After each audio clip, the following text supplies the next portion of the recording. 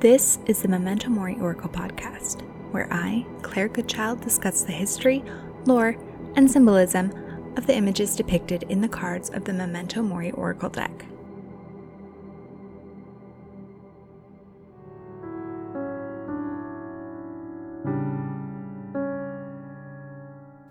In the Victorian era, flowers weren't just something for household decoration.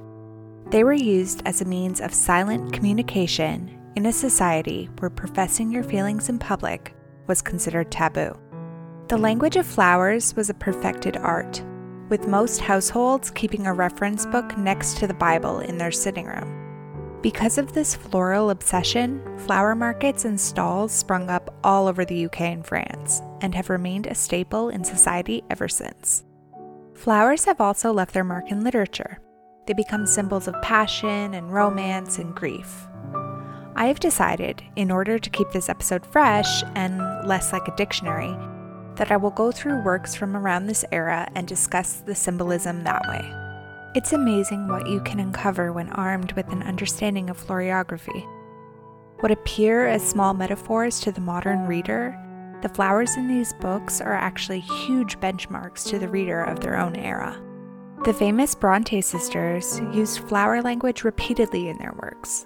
The three women were wonderfully morbid and melancholy, and their works are still some of the most read in the world. The language of flowers allowed them to push even more boundaries with their stories. And trust me, they did that often. The middle sister Emily seemed to have been very fond of bluebells. These beautiful wildflowers bloom in wooden areas, often creating a blanket of color on the forest floor. Simply titled The Bluebell, the following poem talks about the healing power of flowers. I have opted to share just one verse of this poem, but I will share the rest in its entirety with you in the show notes. The bluebell is the sweetest flower that waves in summer air. Its blossoms have the mightiest power to soothe my spirit's care. This little flower also makes an appearance in her novel, Wuthering Heights. "Look, miss," I exclaimed, pointing to a nook under the roots of one twisted tree. "Winter is not here yet. There is a little flower up yonder, the last bud from the multitude of bluebells that clouded those turf steps in July with a lilac mist. Will you clamber up and pluck it to show Papa?" Kathy stared a long time at the lonely blossom trembling in its earthly shelter, and replied at length, "No, I'll not touch it, but it looks melancholy, does it not, Ellen?" At this point in Wuthering Heights, young Kathy is deeply affected by her romance with Heathcliff, but ultimately unwavering in her feelings. Bluebells typically represent gratitude and humility, but they can also speak about constancy, and in a bouquet would symbolize everlasting love. Kathy is that lonely blossom, protected by her family's status and power, but much more delicate than she appears on the outside. There is also a lot of folklore attached to this little flower. In England, it was thought when the bluebells rang out midday that they would call the fairies out from hiding. This chime would be unheard by mortal ears, but if for some reason you did happen to hear it, it meant that someone close to you would die.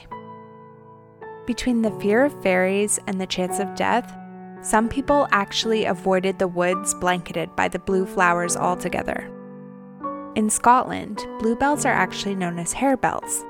The Scots believed that witches would turn themselves into hares and hide among the flowers. In Jane Eyre, written by Emily's older sister, we come across a scene where Jane begins to see the world with fresh eyes of spring. This undoubtedly represents a blossoming freedom in herself. Flowers peeped out amongst the leaves, snowdrops, crocuses, purple auriculas, and golden-eyed pansies. On Thursday afternoons, half holidays, we now took walks and found still sweeter flowers opening by the wayside, under the hedges. Snowdrops are typically the first flower to bloom in spring. These tiny buds push their way through the ice and snow, unwavered by the cold. It's no surprise, then, that their symbolism is tied to hope and rebirth, like the dawn of a new day after a long and cold winter. Interestingly, though, for the Victorians, this little bud represented death, and it was bad luck to have inside the home. So why did Charlotte choose this flower to begin Jane's transformation, besides the rebirth aspect? My theory, which I should add is based on nothing more than my own interpretation, is the snowdrop's connection to God and angels. Jane Eyre has themes of rebellion and religion. Jane is constantly looking for a place where her beliefs fit in the world, just like another famous woman in Christianity, Eve.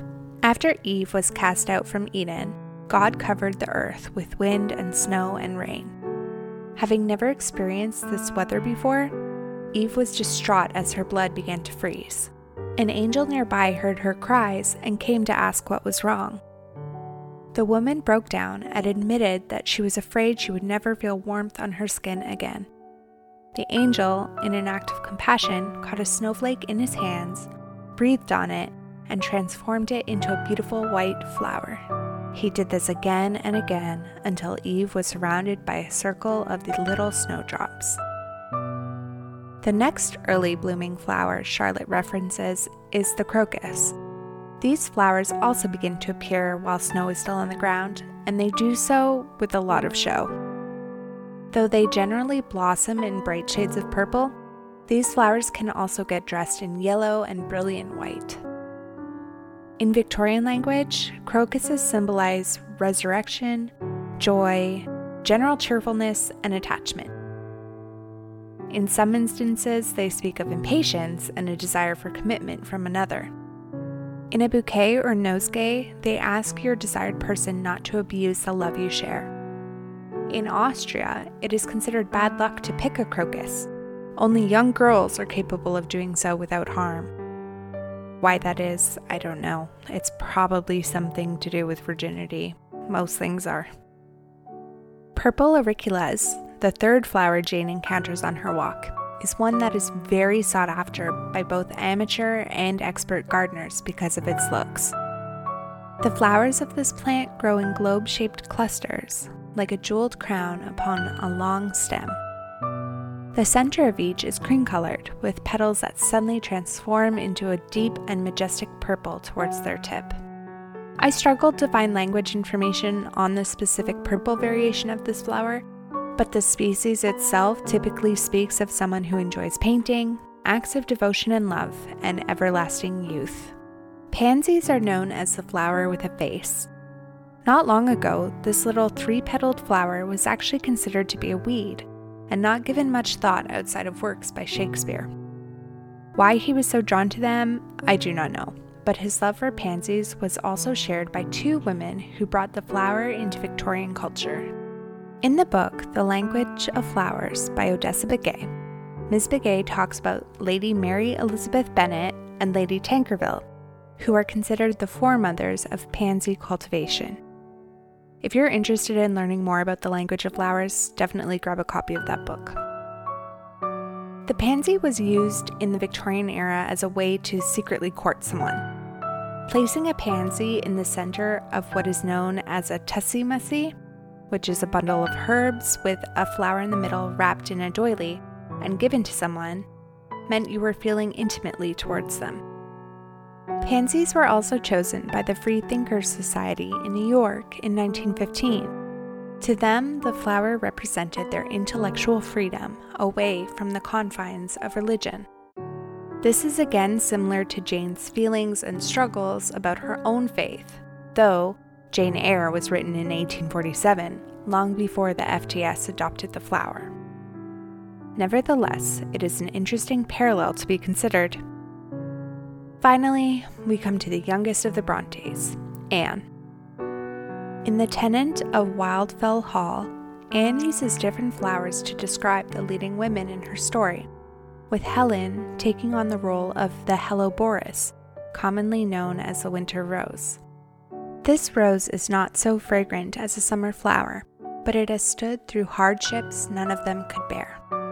The cold rain of winter has sufficed to nourish it, and its faint sun to warm it. The bleak winds have not blanched it or broken its stem, and the keen frost has not blighted it. It is still fresh and blooming as a flower can be, with the cold snow even now on its petals. Will you have it? Not really a rose at all, the winter rose is actually part of the buttercup family. Helleborus is a spectacular flower. The stems and leaves are typically a deep evergreen, and the bloom itself ranges from white to pale pink to dark pink and even blackish purple. This hardy plant flourishes in the colder months of Croatia, Turkey, Slovenia, and parts of China, never wavering in its quest for beauty. In the Victorian era, winter rose contained dual meanings, and they are polar opposites. The first is purity and innocence, which is ironic considering these flowers are highly toxic to both humans and animals. This symbolism is based on Christian lore, when the winter rose grew from the tears of a young girl who met Christ but had no gift to offer him. The second meaning is that of scandal and deceit. This is tied to the other folklore of the plant. It was believed that a witch could plant Helleborus in the field of their enemy in order to blight the land and ruin the victim's crops. Anne likely chose the winter rose to represent Helen due to the character's unwavering Christian faith. She still blooms despite the adversity and coldness she experiences from her abusive husband. Another writer who used flowers to describe the personalities of her characters is Louisa May Alcott. The four sisters in the book Little Women are represented by their individual garden plots. As spring came on, a new set of amusements became the fashion, and the lengthening days gave long afternoons for work and play of all sorts. The garden had to be put in order, and each sister had a quarter of a little plot to do with what she liked. I love this approach because there's so much to cover in the story that it helps you understand the girls more easily. Louisa begins with the eldest of the sisters. Meg's had roses and heliotrope, myrtle, and a little orange tree in it. The rose is undoubtedly the most popular flower in the world. The different types can be found on every continent except for Antarctica. In fact, there are only two flowering plants there, Antarctic hairgrass and Antarctic pearlwort. The universal love of the rose comes from the juxtaposition between the sweet fragrance and the thorny stem. There are so many different interpretations of the rose that I can't possibly share them all, so I've chosen to do the highlights. In a general sense, the rose represents beauty, grace, and love. It is a flower that can be used for any occasion and be gifted to men and women alike. A gift of a dozen roses often asks the question, "Be mine." 9 roses states, "We will be together forever." Pink roses, of course, represent a gentle and tender love, whereas red roses are unwavering passion. Receiving yellow roses means your beloved just wants to be friends, but it could also mean jealousy. White roses could be used for many occasions, but their main purpose today are weddings and funerals. The species of rose also had a particular role to play in Victorian language. Cabbage roses were all about love, whereas the Lancaster rose could be perceived as a declaration of war. Now, I don't think it's ever mentioned which color or species of rose Meg grew, but I assume it was either the Hudson Bay rose, which is native to New England where the book was set, or the beach rose, which was introduced in 1845 and became a Massachusetts favorite. I think these are both great choices for her garden. Meg was the sister who never stepped out of line or acted improperly. She was supposedly embarrassed by Joe's tomboy ways, but I do wonder if she was also a little jealous. Both varieties of these roses grow in a sort of free-flowing and wild way. I think for Meg, it was an attempt to explore her hidden desires to act wildly, but in a way that nobody would catch on because the rose is still a classic flower. The next flower in Meg's garden was heliotrope. While again, Louisa doesn't specify which species she was giving to Meg, it was likely the Princess Marina. Introduced in the 18th century from Peru, the Victorians went absolutely crazy for these little purple flowers that grow in clusters and smell like cherry pie. Heliotrope makes a wonderful garden plant, but can also be grown in pots as long as there is enough sun, as the leaves love to turn and follow it. Not surprisingly, because of this, The heliotrope represents devotion and everlasting love. The two trees in Meg's garden, myrtle and orange blossom, may actually be a nod to the royal family and to the idea of hierarchy. Queen Victoria, for whom the entire Victorian era was named, was adorned with orange blossoms during her wedding to Prince Albert in 1840. In 1843, her cousin Princess Augusta married Prince Frederick, and she was adorned in myrtle. Princess Victoria, Queen Victoria's daughter, decided to cover her dress in her 1858 wedding in both orange blossom and myrtle. Knowing how fanatical the Victorians were, not only about the Queen, but everything surrounding her family, these two flowering trees obviously go hand in hand when it comes to the Victorian language of flowers. So what does each flower mean on its own? Well, myrtle symbolism goes all the way back to the Romans.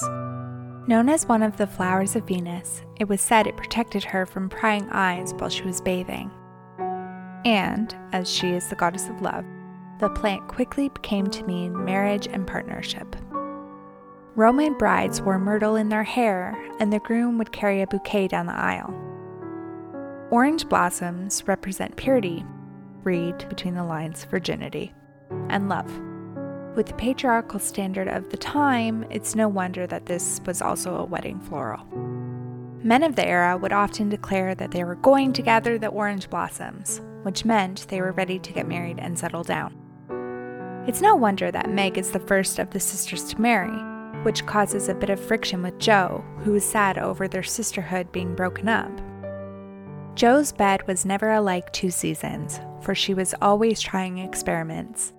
This year, it was to be a plantation of sunflowers, the seeds of which cheerful and aspiring plant were to feed Aunt Cockletop and her family of chicks. As you can see by Louise's writing, she fashioned Jo to be the rebellious one of the group. Where Meg's garden is rife with romantic symbolism, Jo sees her own as practical and serves a greater interest that year, the chickens. The sunflower is known for tenacity and unbreakable will. This is undoubtedly due to its sturdy stalk. It weathers so many storms because it knows the sun will shine once more. If given as a gift, sunflowers say, "You bring joy and warmth into my life." This big yellow flower also represents loyalty, which Jo is most known for. Her family was the one thing she valued above all else. The third sister, Beth, had a lot of variety in her garden. Her choices speak to her tender and quiet nature. Beth had old-fashioned, fragrant flowers in her garden: sweet peas and mignonette, larkspur, pinks, pansies, and southernwood, with chickweed for the birds and catnip for the pussies. Sweet peas exploded in popularity in the Victorian era. They were often referred to as the Queen of Annuals. Not a party was thrown in spring or summer that didn't include these delicate flowers. They would be given as wedding favors, and it was thought they brought good luck to the bride and groom. Spoiler alert, Beth dies. The novel is 150 years old, so I can't really avoid mentioning that, especially as the pages are filled with foreshadowing of her death. I think this flower choice was another one of these metaphors. Her death is quiet and dignified. One might even say it is as sweet of a goodbye as death can possibly be. The next flower, the mignonette, is another clue into Beth's character and her death. According to French folklore, the mignonette was named by a little girl who was depressed about her homely appearance. There once was a young girl who was most unhappy because she was so homely that she thought no one would ever love her. She shut herself up and wept most of the time. One day, when she was feeling very sad, an old woman suddenly appeared and asked her why she was weeping. The maiden replied that she longed to be so beautiful that everyone would love her. The fairy, for it was a fairy, said, "If you will do just as I tell you for 1 year, your wish will be granted. Go out into the world and never let an hour pass without doing something to make someone happier, and do not look into the mirror until I come again." The old woman disappeared, and where she had been standing was a plant growing in a flower pot. The blossoms were insignificant, but the sweet odor filled the room. When the young girl saw it, she exclaimed, "Oh, the little darling." She put the plant carefully on the windowsill and started at once on her mission. She became so interested in helping people and in showing kindness to everyone, old and young, who came her way, that she forgot all about her looks, and the year passed so quickly that she hardly knew where it was gone. One day, when she was tending to her plant, which had spread all over the window garden, the fairy suddenly appeared again, and holding a mirror before the young girl, said, "Look." The girl could hardly believe that it was her own face that the glass reflected. Her eyes, which had been dim with weeping, were now bright and clear. Her cheeks were rosy, and the whole expression of her face had changed. No one would dream of calling her plain again. The fairy smiled and said, "You have filled your heart with such beautiful thoughts and your life with such beautiful deeds that a beautiful soul shines in your face. Your wish is granted, and like the flower I left, you will create a sweet atmosphere about wherever you go." The fairy disappeared, and the flower has ever since been known as a mignonette, which means little darling. Like the little girl in the story, Beth was always helping those less fortunate. After sneaking out to help take care of a family close by, Beth contracts scarlet fever, and it is this that leads to her eventual death. The next flower, the larkspur, comes in a wide array of colors, and they're so bright it is used by the Navajo to make clothing dye. It grows wonderfully in Colorado, and there is even a town called Larkspur, though I don't know if that's what it is named for. White represents joy and innocence, blue speaks of trust and appreciation, purple carries a message of beauty and first love, and pink, which is the one I assume Beth had in her garden, is all about sentimentality. Southernwood, which is a fern-type evergreen, doesn't have any flower blossoms, but it does have an intoxicating lemony scent when touched.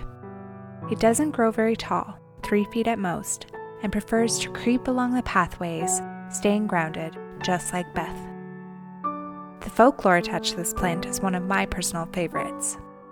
It was said to keep snakes at bay, and if you remember from the snake episode, I'm not a big fan of the reptile. Putting southernwood under your mattress was thought to be an aphrodisiac, first practiced by the Romans. Finally, we come to Amy, the youngest sister in the novel. Amy had a bower in hers, rather small and earwiggy, but very pretty to look at, with honeysuckle and morning glories hanging their colored horns and bells in graceful wreaths all over it. I reckon that Amy's garden would have been the most beautiful. In case you don't know, a bower is a garden arch that you teach flowers to grow along. Imagine all of those different colors beckoning you through. A very warm welcome indeed. Often portrayed as the spoiled sister in the family, Amy can come across vain and showy at times, and I suppose her flower display choice reflects that. In the Victorian era, honeysuckle represented generous love and was a passionate flower. They believed it represented the lover's embrace due to its shape and petal formation. In Scottish folklore, growing honeysuckle attracts wealth and security to your home.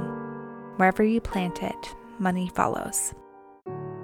Amy's shallow nature is best represented in the morning glory flower. These beautiful trumpet-style flowers bloom in the morning and die by evening. Their fancy is short-lived, but like so many flowers before them, fantastic to look at, to give and receive, and to just appreciate. This has been the Memento Mori Oracle podcast, and I hope you enjoyed this literary approach to the language of flowers. In episode 30, I will be taking another stab at this art form, but I will be focusing entirely on mourning and headstone symbolism with flowers. For now, I will leave you with another line from Emily Bronte's poem, Bluebells. How do I yearn, how do I pine, for the time of flowers to come, and turn me from that fading shine to mourn the fields of home.